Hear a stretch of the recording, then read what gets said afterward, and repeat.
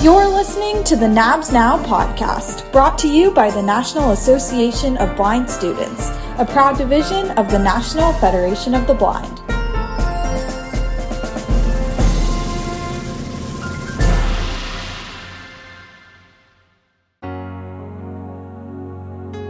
Welcome to the NABS Now podcast. With colder months ahead, blind students around the country, particularly ones impacted by colder temperatures, ice, sleet, or snow, might be wondering, how am I going to get to classes tomorrow? Or what are some adaptive techniques to overcome those obstacles and barriers? So we wanted to spotlight an individual that continues to make a difference in people's lives.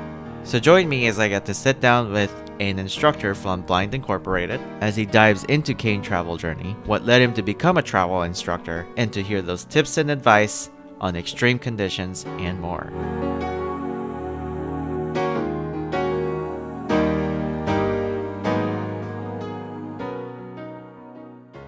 From the NABS Now studio, joining me is a phenomenal traveler, highly knowledgeable individual. I'm really excited to spend some time on this podcast as we approach those frigid, colder months to learn a little bit about travel and what you all as blind students will gain some knowledge and experience as well. So I'll have this individual introduce himself and then we'll kind of just talk here. Hello, Napsters. My name is Jadiel Sotomayor. I am originally from Puerto Rico.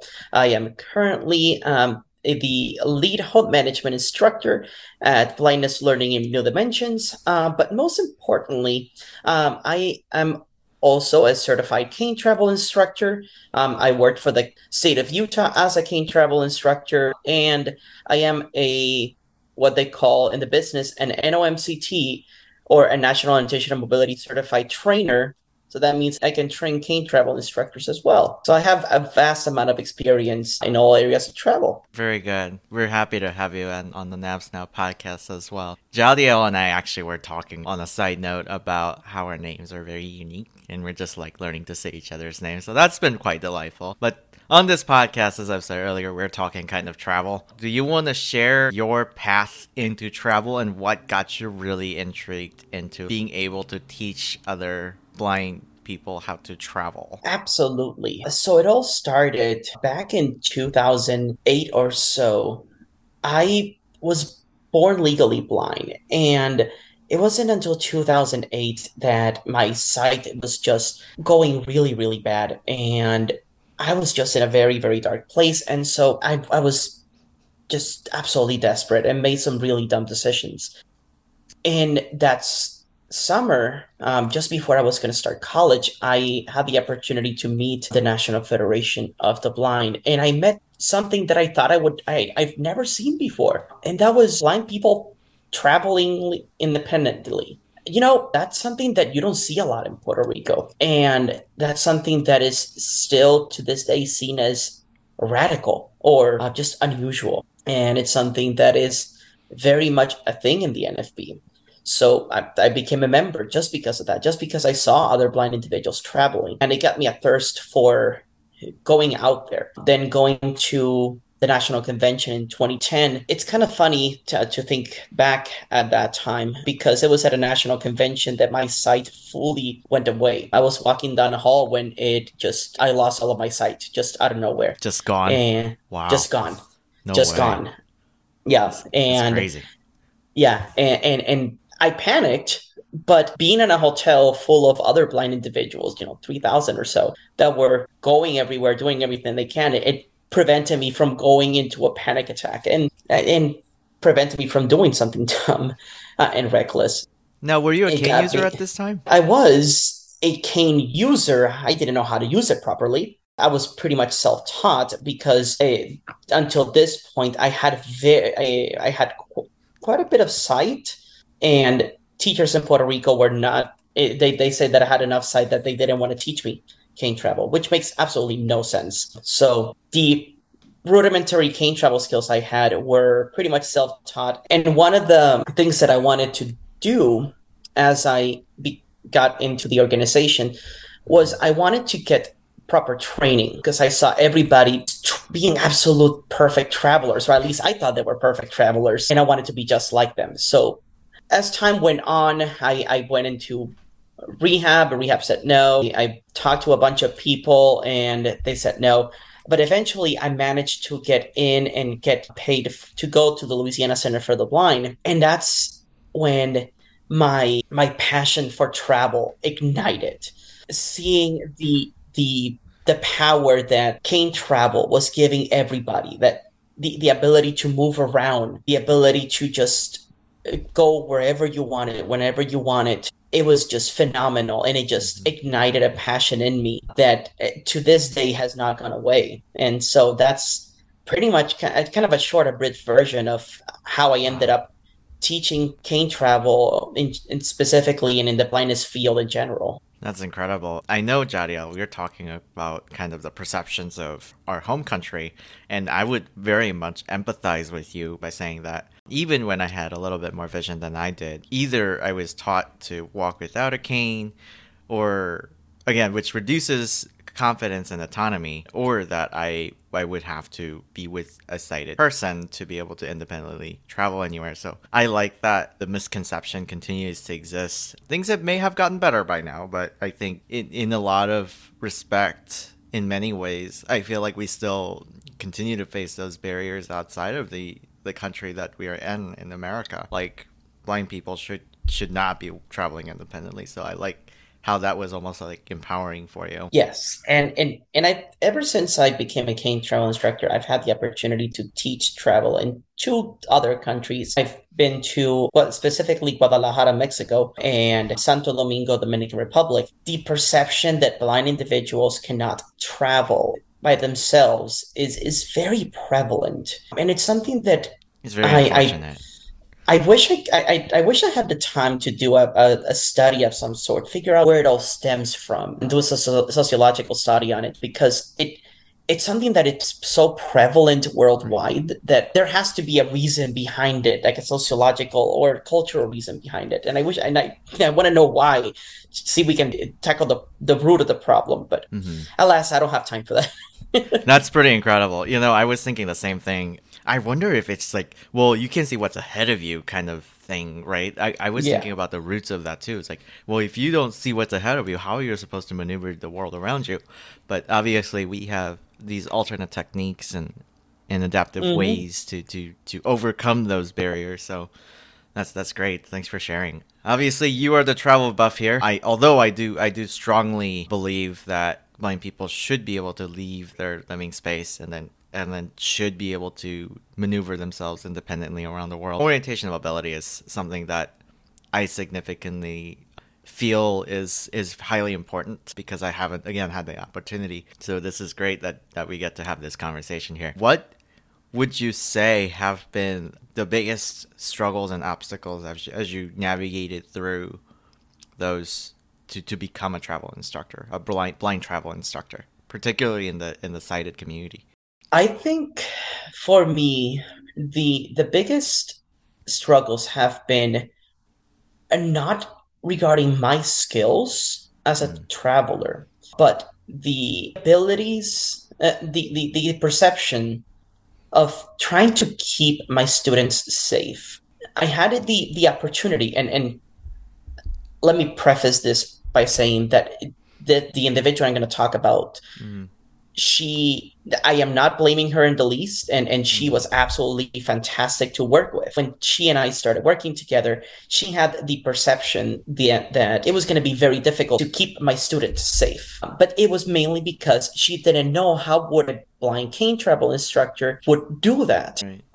At this point, however, she was working with another cane travel instructor for about 2 years now, and she was also blind. So she already started seeing some techniques and some things there. And by the time I finished working in Utah, she was a believer in blind cane travel instructors. So much so that when it was opportunity to hire another cane travel instructor, she advocated to hire another blind cane travel instructor, which was very, very good. But it's that perception of safety. How would a cane travel instructor be able to keep their students safe? Let me tell you something. There's a lot of techniques out there that They teach you whether you go to a master's program, both in the traditional comms field or the structured discovery side and the NOMC side, or you do the apprenticeship side. There's a lot of skills and techniques that they teach you as a cane travel instructor on monitoring your student and making sure that they are safe. So whether you're blind or sighted, that is something that it is emphasized a lot. And so if you find yourself with a cane travel instructor, whether blind or sighted, and they have the credentials and they have years under their belts, you can pretty much guarantee that they know their stuff and they are going to keep you safe. Now, it doesn't guarantee that they're going to be a good instructor, but but they'll definitely guarantee that they'll keep you safe because they know the techniques. Sure. Yeah. I always believe that by learning from your blind peers and mentors, you develop a sense of confidence because of the empathy, because you can relate to that situation. So you obviously have a reputation, it seems like, for being one of the most like the ultra traveler almost. You have this sense of reputation, whether it's through Blind Inc. or for elsewhere, that you're like the god of the travel, in town. So tell us some of the harshest environments that you have traveled. So I don't know if I would call myself like a god of travel, not even close. I But just thought that I was have, funny. yeah, no, it is funny. I've heard a couple of my students say that, and I'm like, oh, please. I know many cane And travel I would own instructors it. that are. That's great. It's like I think Roland Allen will have something to say about that. But anyways, so some of the harshest climates I would say that I've had the opportunity to travel have been hail, a blizzard, severe rainstorms, and blizzards conditions. Most of these have been with students, but all of these it, have been in quite lengthy travel situations. Whether it was because it was lengthy or it ended up becoming lengthy because of the weather condition. hmm Wow. Wow. And then did you make it through it? Okay. Yeah, yeah. That's great. That's great. If not, I don't think I'll be talking to you right now. That's true. I'm glad you're able to be here. On that note, what would you say are some safety considerations when you're traveling in those harsh environments? Like, what are some things that you would say, like, this is something that I would suggest that my students do?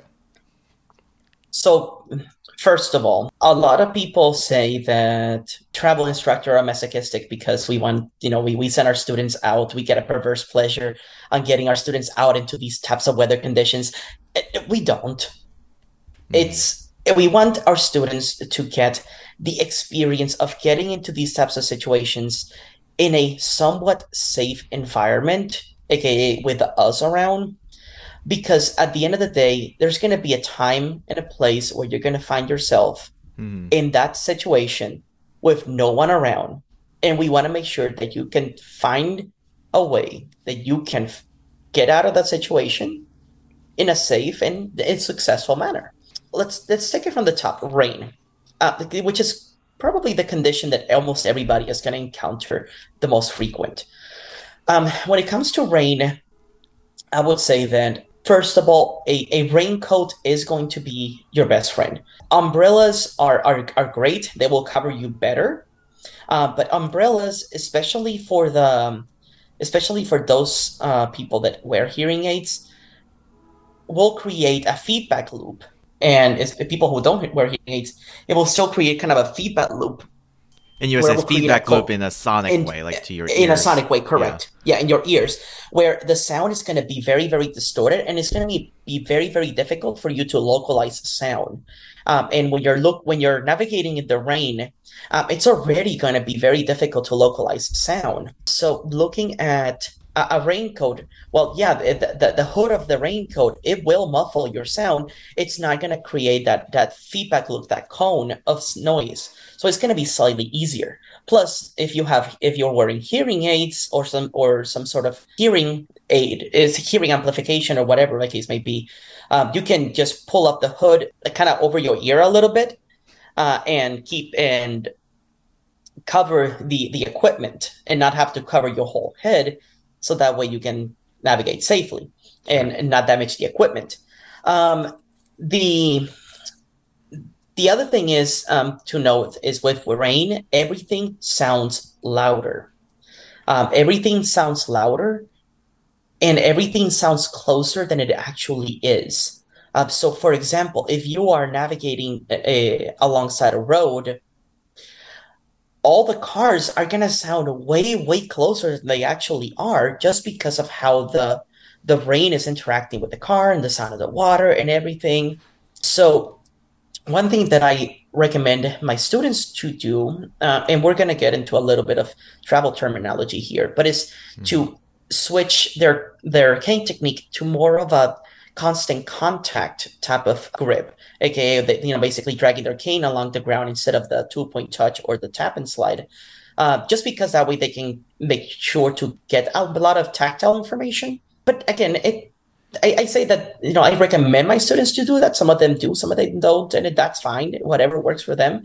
But at the end of the day, it's just take it easy, be prepared for things to take a little bit longer, Sure. and just know that everything is going to sound way louder than it actually is. And because of everything is going to be louder than it actually is, you really want to make sure that you're paying attention to your environment. And for the love of whatever deity you believe in, don't be wearing AirPods in the rain, because you're not going to be able to hear anything. Then in the snow, or especially after a recent snowfall, it is the complete opposite. In the snow, you get the problem of everything is quiet.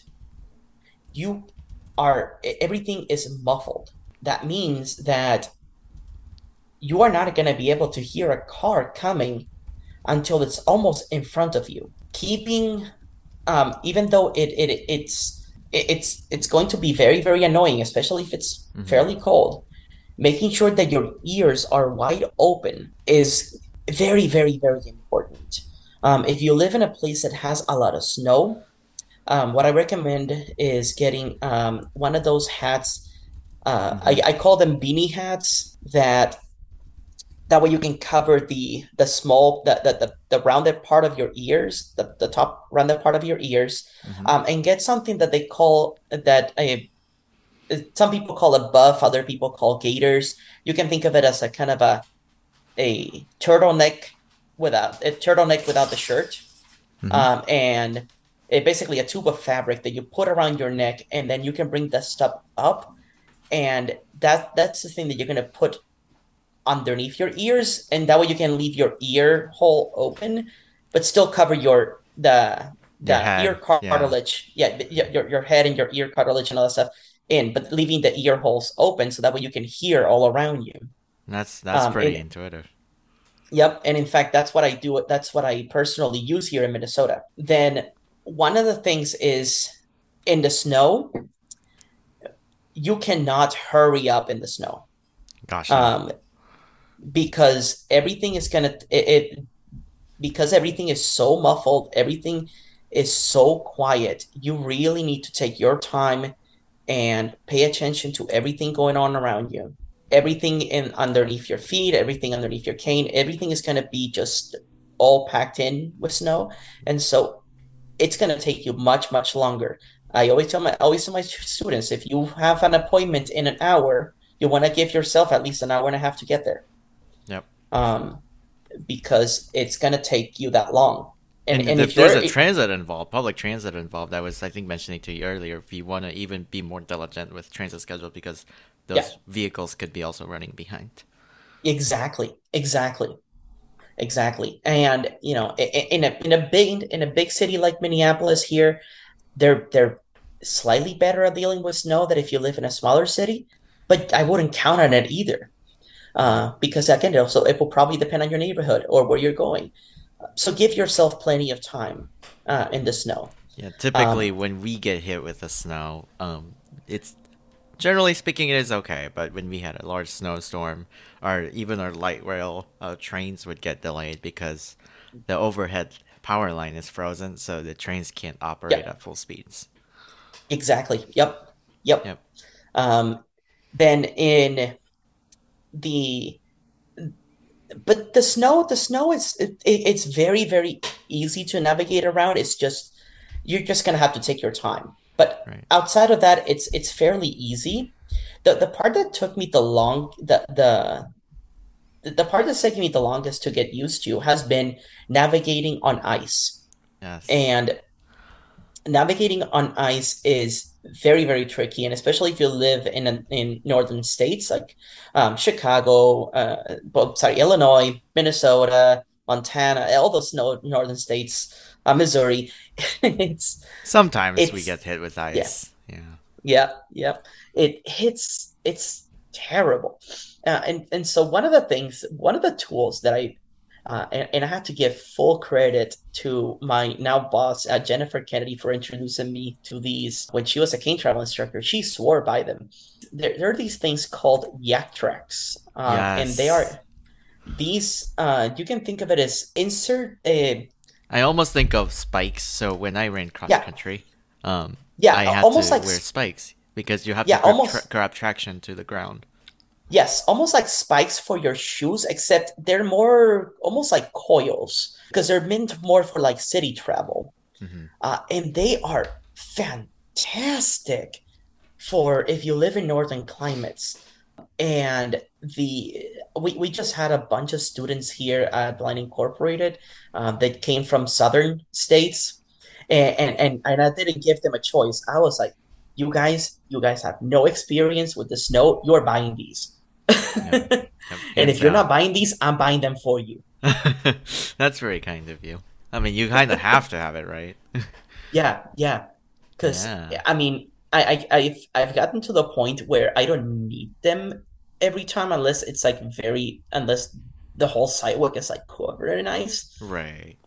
But man, And when I sometimes you might was have an ice coated snow. You might have a snow on top, yeah, like on top of a frozen sheet of ice because it froze. The melting snow froze overnight or something like that. yeah, yep. Yeah. And so those things are just your lifesaver. One other thing that I recommend, and again, it also depends on where you live. I don't recommend this to do to everybody, but it will if you don't cannot afford a yak tracks or your yak tracks broke, is being walking on the not on the sidewalk, but walking on where the grass normally is in this, but and then shorelining the sidewalk because that part it melts slower than the actual sidewalk, and so you get a little bit more traction there. So there's a lot less ice. Depending on the snow accumulation, that might be impossible. I know in Minneapolis sometimes that area can get like 2, 3 feet high, and I don't recommend it. Your feet starts to slip inside of it. Yeah, yeah, Right, yeah, because usually yeah. also they seem to plow right onto the side of the streets as well. So, Yep, yep, exactly. yeah. So, but if it's early in the season, then yeah, give it a shot. But it's not something I recommend all the time. It is always an adventure in winter, especially in the northern Yeah, states. sounds like it.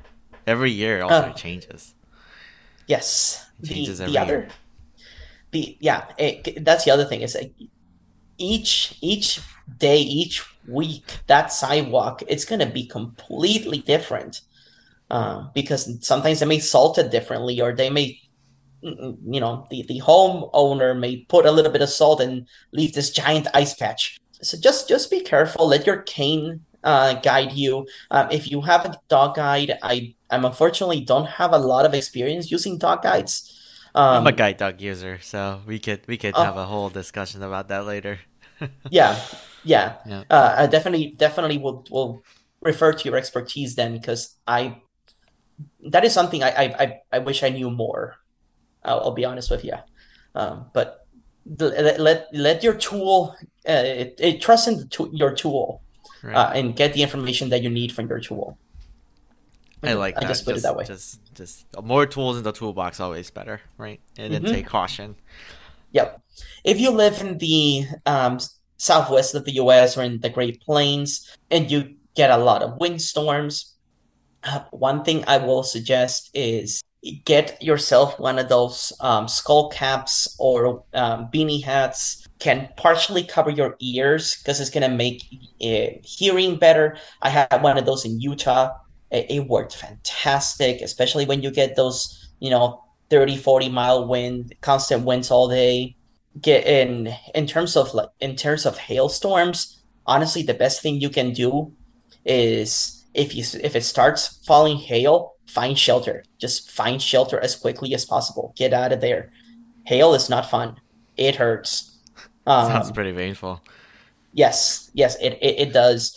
I remember a student and I were walking um, and we just out of nowhere it just started to hail, Oh dear. and we and Did you guys take cover? uh, oh yeah, no, we he and I ran for it. Wow. And then he was very apologetic later because he took off his shades. I'm like, look, dude, we were at that point. It was just a matter of safety. I don't care. Yeah, life Like or death. at that point, at that point, it is what it is. Yeah. And sometimes our brain tells us to do whatever we Yeah, need to do, right? exactly. That's the other Yeah, at thing, that point, we just needed to get out of there. So right?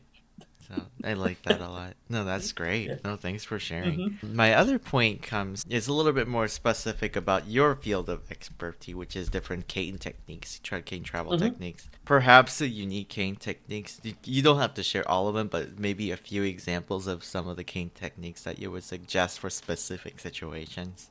One of my favorite techniques in when it's icy, or when there's a lot of snow packed. Now, when it's nice and loose, when it's snow packed, I would say it's a constant contact, and that is because it gives you a lot of information on the different transitions of the snow. And what you're looking for is rough texture versus slick texture, meaning you are going to have a lot more traction on those rougher patches versus when your cane just loses all traction, It's and that almost like tells you gliding right at that there. point. Yeah. Yep. And that tells you that there's a big ice patch there. It's not going to catch all the ice patches. I learned that from experience, but it's going to catch a good 90 some percent of them very, very easily. In terms of the navigating through, especially freshly fallen snow, I am a big fan of, especially if you use a cane as in recommended between the shoulder and the nose, recommended size. I recommend my students to switch to a pencil grip and hold it really high, meaning holding the cane kind of low and holding it very close to your body. That way, you are able to kind of push the snow aside as you're walking. You have almost You're like not a gonna have plow a in front of you. Yeah, yep. That way, you're not gonna have as much reach, so you're gonna be moving a little bit slower, but you're gonna be able to find that the sidewalk a lot easier. Yeah. Because when it's freshly fallen snow, if you try to push the cane in, it's just gonna be shoved in there, and then you're gonna have a hard time pulling it out. In terms of other techniques, especially if in the winter, when everything just kind of feels all the same, pay attention to a lot of those very basic, and I love going back to the basics on the texture change between streets versus driveways and crowning and slants. There you go. Slants towards the street. Those are things that are going to kind of give you ideas if you're getting close to a street, if you're getting close to finishing crossing your street, if you're walking onto the street accidentally. Taking a sidewalk, for example, I mentioned earlier that a sidewalk usually is going to have the snow is going to melt faster. That can work to your advantage because the snow is going to be much lower than the grassy areas on the sides. So while it might be covered in snow, you are still going to be able to kind of follow the sidewalk fairly easily by just feeling those snow barriers on each side of the sidewalk if you're having a hard time kind of going through. The the area. Hey, there's one thing I'd like to kind of close this episode off with, which is in an advice piece. I like to do this with a lot of my episodes, which is to give you guys a time to share. This is particularly for our developing travelers. What are some of your advice? What are some things that our developing travelers or students who are continuing to develop their travel skills can do in their scope? I would say, look, even if it's just going around the building or going around your college dorm, whether it is taking a left off of your classroom instead of a right, or deviating a little bit out of the normal route that you take out of your house, out of your dorm, whatever the case may be, even if it's just a little bit, that little bit helps a ton because it helps you build your confidence. It helps you build your skills because at that point you're not working on automatic. You kind of have to think about it a little bit and put those points together. So even if it's just a little bit, deviate from that path. Like Robert Frost said, once in a while, take that path less traveled by, and you'll be surprised on what you're going to find. And I would also add by saying that maybe if there's a construction along your normal route, if by having more routes and all those alternative techniques, then you know how to get from point A to B in a different way. So you are not just stuck trying to find help or seek out help from folks who are sighted. You can problem solve. Yeah, you can absolutely problem solve. And absolutely. Although, let me tell you, construction areas, those are one of my favorite areas to travel in. Oh, dear. Oh, no. Okay. Listeners have been warned. Construction areas are fun. Yes. Well, Jadiel, I really had a lot of fun kind of hearing through your experiences, and I think our listeners did as well. So thank you for coming. And are there anything else you want to kind of finish off with, kind of your sign off? Take your cane. Yeah, keep exploring. Take your cane, take your dog, go out there, explore, have fun. You know, the world is much bigger than you think it is. It's a lot more interesting. I love that.